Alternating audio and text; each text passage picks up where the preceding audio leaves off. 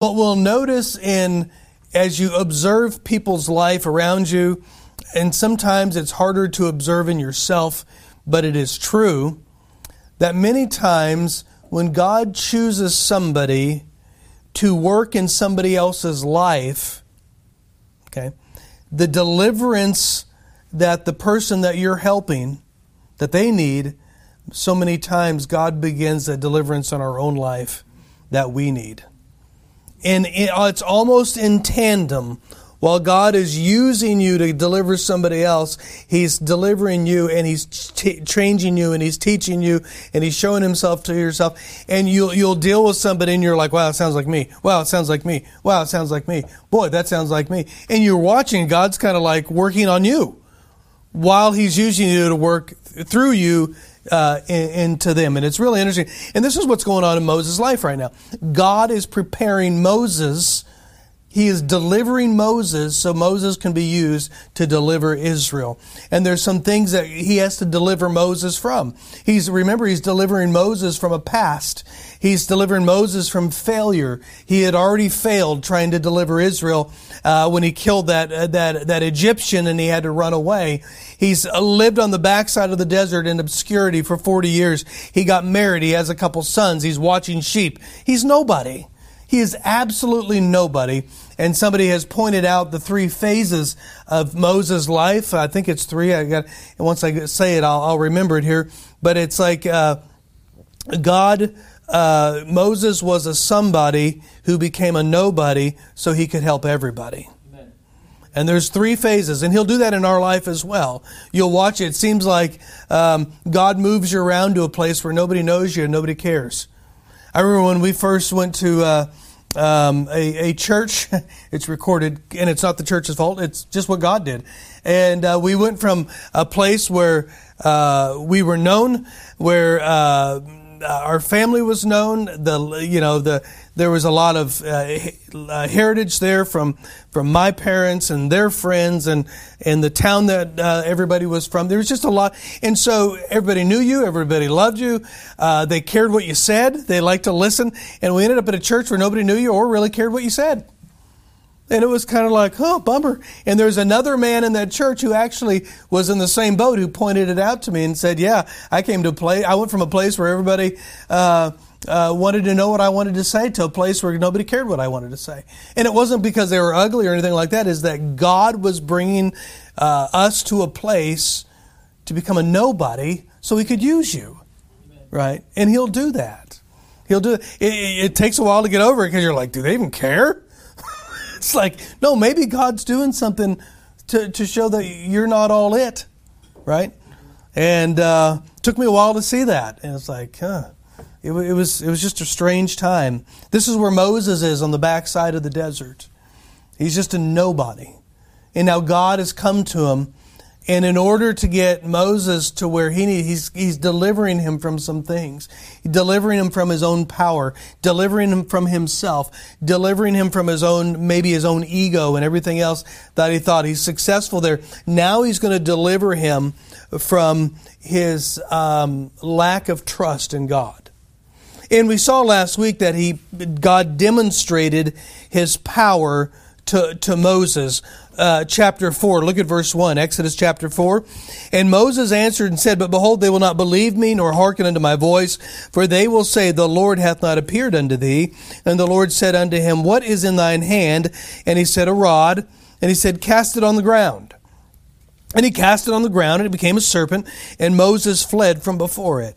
And the Lord said unto Moses, Put forth thine hand, and take it by thy tail. And he put forth his hand, and he caught it, and it became a rod in his hand, that they may believe that the Lord God of their fathers, the God of Abraham, the God of Isaac, and the God of Jacob, hath appeared unto thee. Do you notice what God was wanting Israel to do? God was wanting them not necessarily to believe Moses, but God was wanting Israel to believe Him.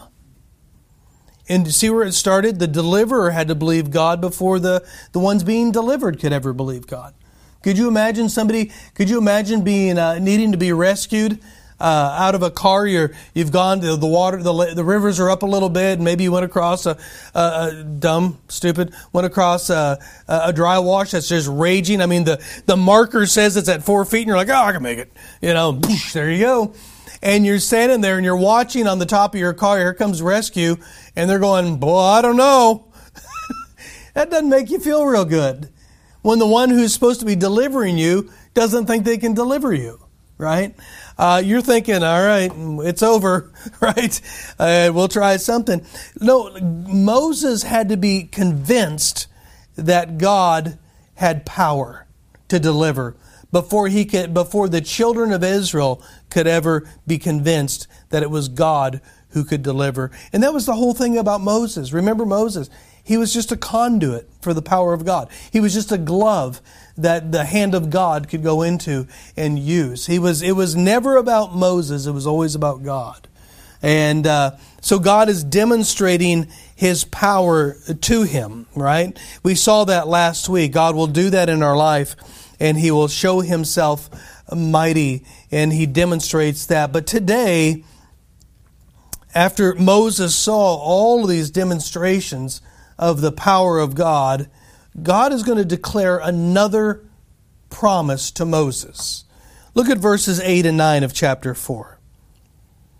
And it shall come to pass, if they will not believe thee, neither hearken to the voice of the first sign, that they will believe the voice of the latter sign. And it shall come to pass, if they will not believe also these two signs, neither hearken unto thy voice, that thou shalt take of the water of the river and pour it upon the dry land, and the water which thou takest out of the river shall become not as blood, but shall become blood upon dry land. Now, that's impossible, right? Unless you're at a shark feeding frenzy and there's blood in the water, but this isn't blood in the water. This is water becoming literal blood. If I saw that, I'd go, whoa. Yeah. And you notice Moses will never say, look to me.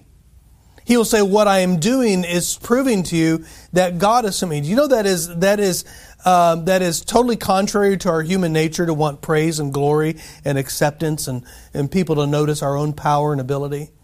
We don't do that naturally. Naturally, what we want to do is bring attention to ourselves. Even in Christian work, we'll do things really, and sometimes it's just to glorify self, right?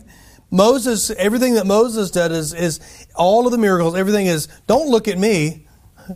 This doesn't prove me, this proves God. Amen. Wow. That just isn't what we normally do. Okay? We have to catch ourselves. How often do we have to catch ourselves by saying, like Nebuchadnezzar, looking out over the empire going, well, I built this. Well, I pulled myself up by my bootstraps and I went to work every day and I built this, bless God. It's like, whoa, the Holy Spirit of God usually goes, hold on a minute, buddy. What air are you breathing right now? How is it that you've been healthy enough to do all of this, right? Yeah, it stops us, doesn't it? So just in case, though, the children of Israel didn't believe the first two miracles, which I thought would be pretty cool. A rod becoming a snake, right? Hand becoming leprous and back again. And then here's the third one is the water into blood. If they didn't believe the first two, He's going to show them another one. And this is the problem, isn't it? This is the problem that God is preparing for. So much, watch this. How do I say this? Israel's deliverance is hinged upon their belief. Deliverance is there.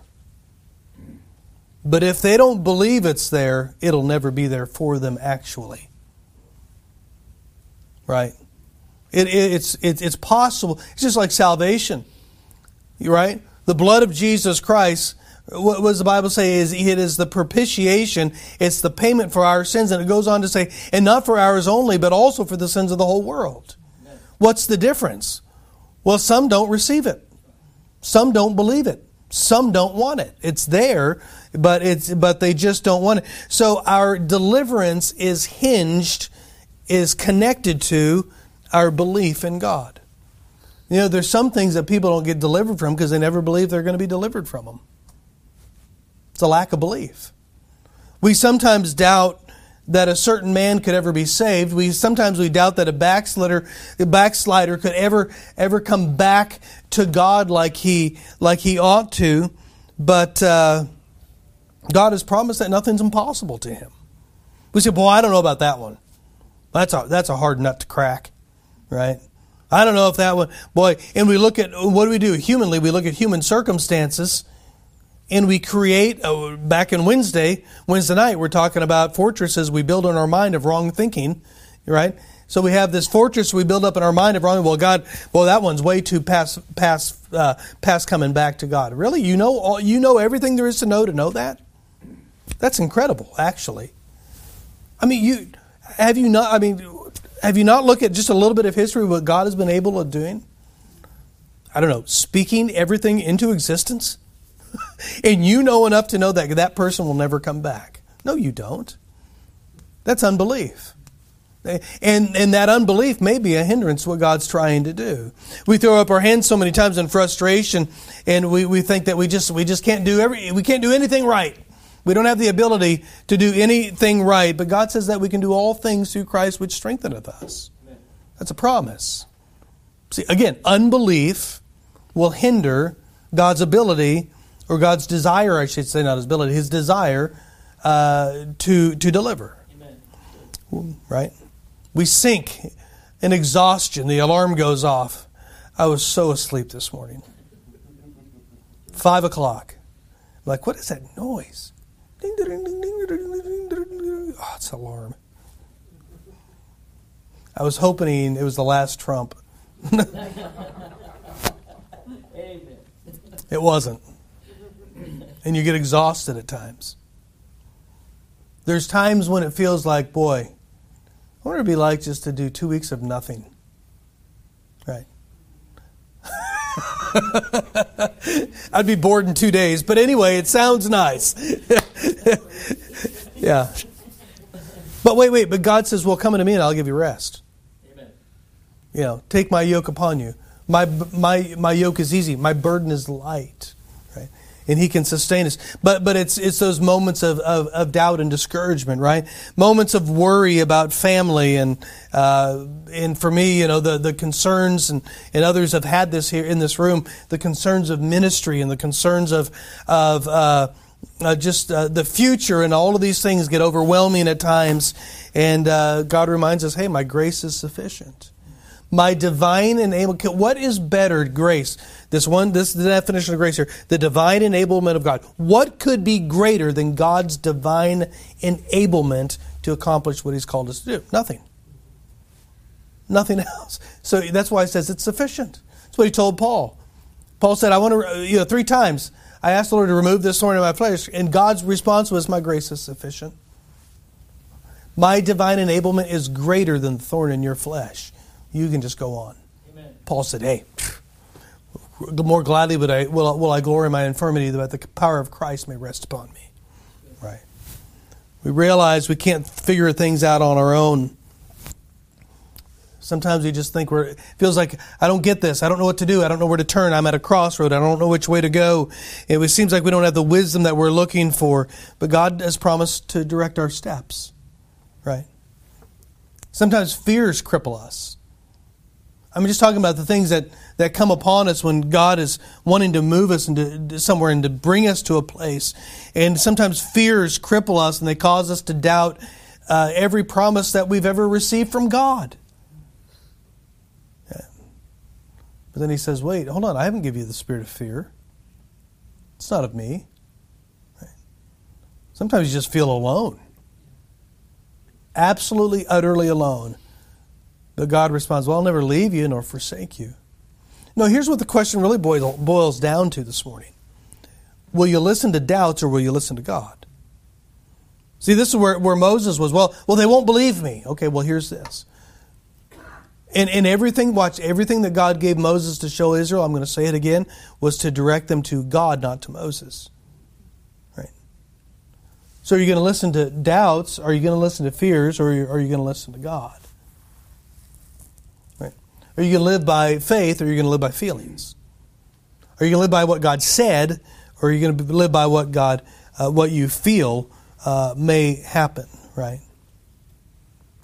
Now, here's one issue, though. I'm going to bring this up. We won't be able to listen to God's promises if we don't know what they are. Yeah. You ever see those little promise books? All of the promises in the Bible connected to Scripture, and if you're going through heartache, if you're going through pain, if you're going through loss, if you're going, you can thumb through the book, and that's not a bad little book to go grab, right? Fear, okay, here's fear, and here's all the verses of God's promises about fear. You know what? Hey, it'd be you can't rest on something you don't know. Yeah. Could you imagine having about $100,000 in debt? Oh. And you have all of these fears that come with that, or how about 5,000? How about 500?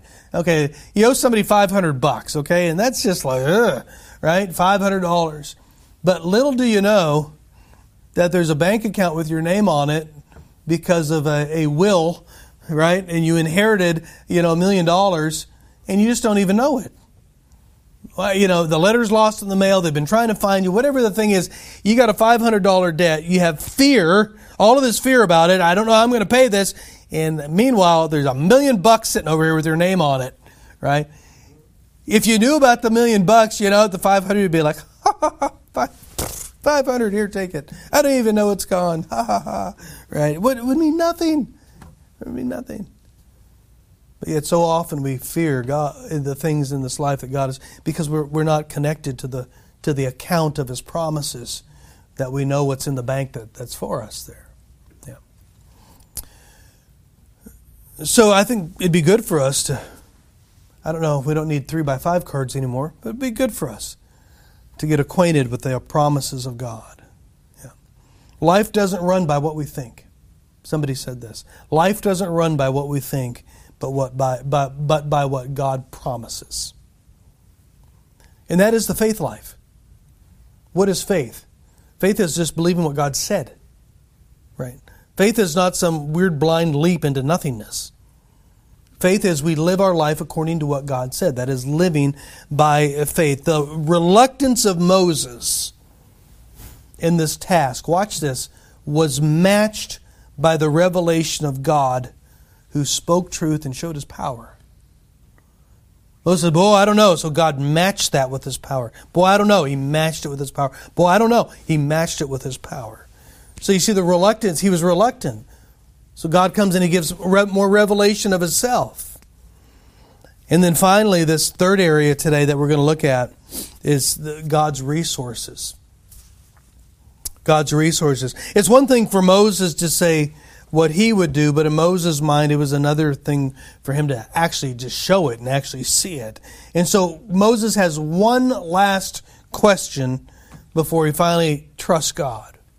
One last thing. Look at verse 10. Moses said unto the Lord, O my Lord, I'm not eloquent, neither heretofore nor since thou hast spoken unto thy servant, but I am slow of speech and of a slow tongue. Now, nobody really fully knows what Moses' issue was. Some say, well, he stuttered. Oh, could have been stuttering. Could have had, those people, and I've known them around here, and they're like this. They have a slow tongue, almost like they have a sock in their mouth a little bit. And you might say they're slow of tongue. They have it's a speech impediment. It's something that they're not going to jump up and talk to a big group of people because it's a little bit embarrassing. They may fumble over words and get some insecure and all that. Whatever it was, Moses had a problem with his speech. He said, I am of a slow speech and of a slow tongue. This was a legitimate excuse he was throwing out. How am I going to speak to people, to all of these people, when I can't talk? Right? I'm not a good communicator. I've been on the backside of a desert talking to sheep for 40 years. They don't know what I'm saying. Right? Yeah. Would you notice, I've been telling you that God matches Moses' reluctance with his revelation. Look what God responds in verse 11. Now, therefore go, and I will... verse 11. And the Lord said unto him, Who hath made man's mouth? Right? Or who maketh the dumb, or deaf, or the seeing, or the blind? Have not I the Lord? Wow. Yeah. God says, I made you. He responds to Moses as creator. Do you not think about this? If God has called you, do you not think as creator He knows every negative drawback that you have to yourself that could be that could be viewed as something that is not useful in leading or doing whatever God has called you to do? Let me explain it this way. You'll see statistics this way. Brother Allen will like this. In general, tall people make more money than short people. It's pretty good, isn't it? Yeah. Yeah. Don't let Allen's truck with no heat fool you. He's got money socked away. He's loaded. He's loaded. Yeah.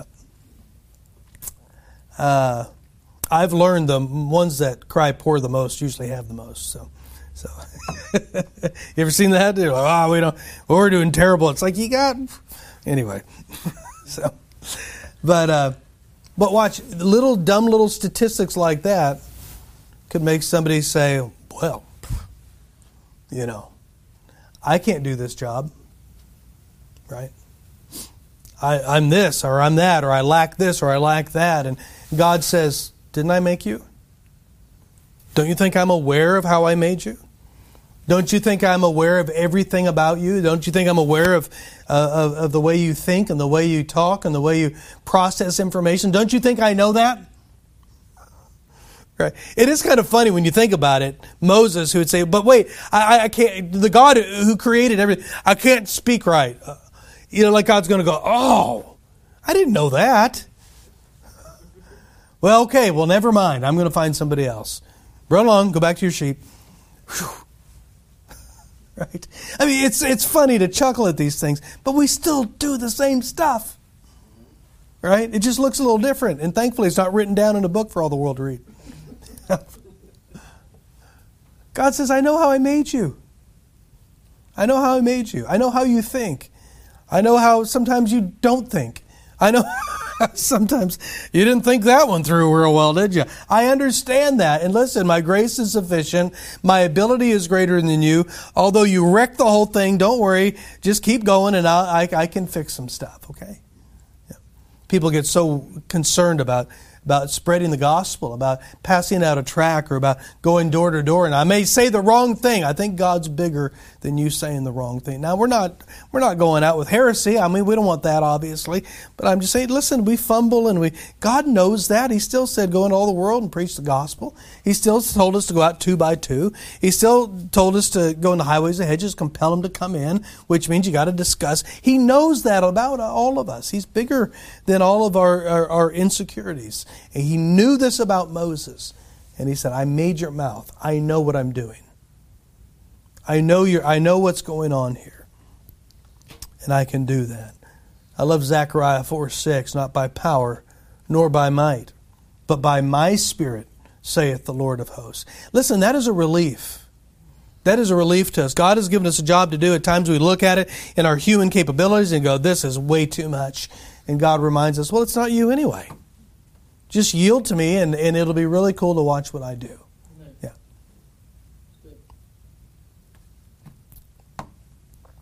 Could you imagine just living on the level of depending only on what you could say or what you could do? Now, yeah, that's frightening and discouraging, because how many have said things that like, boy, I shouldn't have said that. Right? How many have not said things when you said, boy, I should have said something? Could you imagine if that is all of our ability rested on, was that? Yeah, that'd be discouraging. But it's not. It's not. Our ability rests upon Him and what He can do through us. Anybody ever have a time witnessing to somebody and you walked away and go, don't know where that came from. Don't know where those words came from. I'd never thought about that before when that came out of my mouth, right? I'd never thought about that scripture. I mean, you've been there. Those of you who spent time with people and sharing the gospel, you have been there and you've walked away. And the only thing you do when you walked away is glorify God, going, God did that. So why do we get afraid? Yeah. Because we do. What's that? Well, yeah, dogs. That's... Yeah, because when we go out, Satan's going out too. He's going, sick him. I think I've told this before. We're getting ready to go up, and went out visitation with this one young guy, and we were in North Springfield, and it was a bad-looking house, man. Oh, it was rough. And I said, I'll stay down here. He said, I'll go up. I'll watch your back. And he started to go up the stairs, and he stopped. He started to go up the stairs. He goes, well, if I don't come back, tell my wife I loved her. And went up the stairs, And I mean, it was a sketchy part of town, And it went okay. It was fine. We're still here. Yeah. Moses himself felt unable, but look at verses 13 through 15. God offered him divine help. Look at verse 13. And he said, O my Lord, send, I pray thee, by the hand of him whom thou wilt send. And the angel of the Lord, and the angel of the Lord, and the anger of the Lord, thank you, of the Lord was kindled against Moses. And he said, Is not Aaron the Levite thy brother? I know that he can speak well. And also, behold, he cometh from forth to meet thee, and when he seeth thee, he will be glad in his heart. And thou shalt speak unto him and put words in his mouth, and I will be with thy mouth and with his mouth, and will teach you what ye shall do. And God's like, fine. I love this, how God gets frustrated here with them. It's kind of funny, I mean, how else is God supposed to respond to this? I mean, this lack of faith. He goes, fine. Aaron's coming out to meet you. Because God's going to tell Aaron, go meet him. Now, Aaron's going to come all the way out to Midian. He's going to come all the way out to Mount Sinai to meet with his brother that he hasn't seen in 40 years. Boy, there's a little validation that this is of God. Your brother just shows up and he just tells him. He says, fine, your brother, I'll give him the words to say. I'll tell you what to say. You'll tell your brother, and your brother will speak for you. Yeah. So here was Moses. He's in Midian. The children of Israel are hundreds of miles away in Egypt. And yet God helps Moses again. He brings Aaron out to meet him there at the exact moment that God said he was coming. Here's Aaron out of nowhere, shows up. Yeah. Why? Because God has already prepared Moses' steps to be able to follow him. God made preparation for this whole thing ahead of time. Yeah. Verse 27, the Lord said unto Aaron, Go into the wilderness to meet Moses. And he went and met him in the Mount of Gilead, in the Mount of God, and kissed him. Let me just finish this up real quick and say this. God isn't limited. Right? He's our helper. He already has the solution. Do you remember over in Matthew you have the account of Jesus and the feeding of the 5,000. He asked Philip, where's bread? And Philip said, well, we'd have to go and buy some. But if you go, I believe it was in Luke or John, Mark or Luke, one of those, in one of the other Gospels. Somebody could tell me later. I've forgotten. But Jesus said this to Philip. He says, how are we going to feed them? And it says this, Jesus already knowing what he was going to do. He asked Philip, it was rhetorical, it was to see what Philip's answer was. It was to teach Philip something, but I love this. Jesus asked him already knowing what he was going to do. God already had a plan. Yeah. Listen, do you realize what God has ever called you to? He's already had a plan for you to succeed. He's already had a plan for you to fulfill that plan. He's already had a way for you to go. He's already had a preparation. It's already there. And the only thing that keeps us from getting there is our own unbelief. Yep.